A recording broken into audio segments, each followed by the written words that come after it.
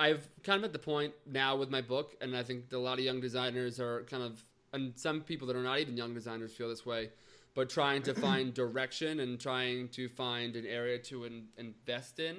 But when you don't know exactly what that is, and you're kind of torn, which is very much so where I'm at now, what do you do with that? Like, if I kind of am interested in illustration, I kind of like branding and a little bit of everything. You're somebody who's pretty versatile, so how do you go about that?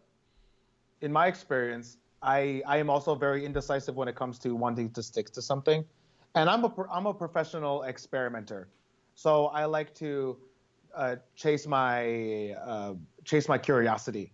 Is probably the best thing best piece of advice, and I don't even really believe in advice, because everyone has their own path. But if you are interested in something, I think you should pursue it on some level, just so you know that you can be rested in your artistic heart that you even tried. Yeah. Do you know what I'm saying? Like when I first wanted to pursue a professional creative life, I went to SVA for their continuing education classes, and I was working daytime at the mall, and then at night I would go to class 3 days a week, and this was right after I graduated undergrad, like 22. Wow. So it's like school never really stopped, you know? And then the first classes I took were an illustration class. I took a design class, which is more traditional graphic design. And I took an advertising class, which is more like a thinking exercise class, but then you'd be pitching ideas within the classroom setting with a critique setting. Right.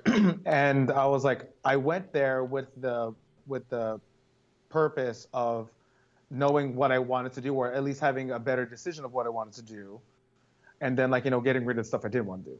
Right. But at the end of the day, I liked all of them, so I pursued them all in some aspect. Yeah. So I would just say, like, if you have a curiosity, pursue the curiosity, because a true creative wouldn't let that sit.